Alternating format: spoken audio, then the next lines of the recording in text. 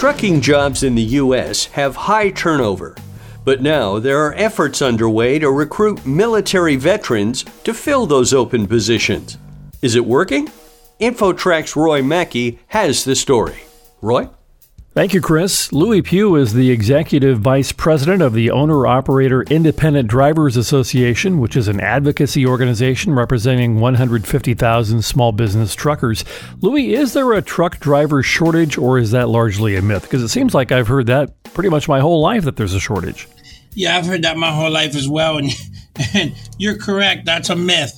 There's a truck driver turnover problem, but there's no truck driver shortage. They've been pushing that for 40 years now, and in my opinion, it's just a way to try to continue to keep cheap labor. And the same people that push that report that they have a 94% turnover rate in the industry. 94%, wow.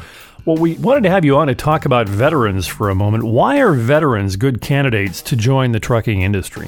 Well, trucking's a lifestyle. A lot of times when you move around, you're not home a lot. So, veterans are kind of used to that. Veterans are well-trained people. A lot of veterans drive truck or operate equipment or some type as well. So they've already got the knowledge and the ability from driving machines and maybe trucks themselves. Like I said, there's a lot of truck drivers in the Army.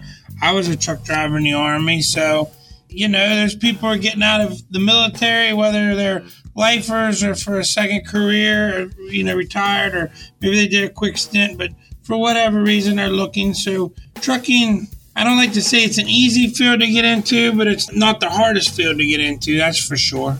I understand your organization has a special effort called Truckers for Troops. Tell us about that. Through our membership, we raise money every year for a week. During that week, kind of a telethon, and that money goes to buy care packages to send to troops abroad or by request of our members. And the money that we have left, we use that for Veterans Community Project, which they build tiny homes. They're building them all across the country to help homeless vets get back on their feet. And they help them find jobs and give them a house for a year. And they allow them to bring their animal if they have one. And so it's really, really a good program. If someone wants to get involved in that and contribute or help, where can they go or what can they do? The best place would be just to call here to OOIDA, which is 816-229-5791. Or you can go to our website, ooida.com, to see about Truckers for Troops as well. There's some videos and stuff. If you just search Truckers for Troops, you can find a lot of stuff about the information as well. The U.S. Department of Transportation's Federal Motor Carrier Safety Administration recently awarded $1 million in grants to several technical and community colleges to help train veterans and their families for jobs as commercial bus and truck drivers. What are your thoughts on government efforts to encourage veterans to try trucking as a career?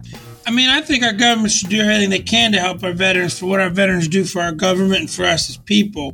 Driving truck in the civilian world and driving truck in the military, the driving of the truck is the same by all means, but the treatment and what you have to do, there's a lot of differences there. And what concerns me, we're always looking for a quick, easy fix. As much as I think veterans should get this opportunity and it's good that they help them, my concern is the training and the lack thereof training, because that's one of the problems with getting your CDL. And they do have the entry-level driver training now, which there's not a lot of teeth in that, but pretty much comes down to if you can pass a test, you can drive a truck. And I don't feel that that's enough training for folks. We at OOIDA don't feel, and most truckers don't either. There's so much going on out here. And like the military, they train to win, they train to fight, and they train all the time. We don't do that in trucking.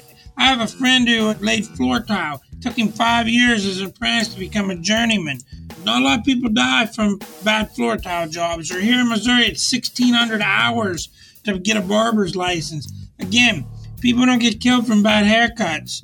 And trucking, there's just not that much training. There's just not that much teeth in the training. And that's my only concern is, are we setting these veterans up for failure like we do so many young people when everybody else come into trucking? We need to train them correctly and give them the opportunity to be successful and make a good living for their family. Louis Pugh, Executive Vice President of the Owner-Operator Independent Drivers Association. Louis, thanks for joining us today. Hey, thank you for having me. It's been my pleasure.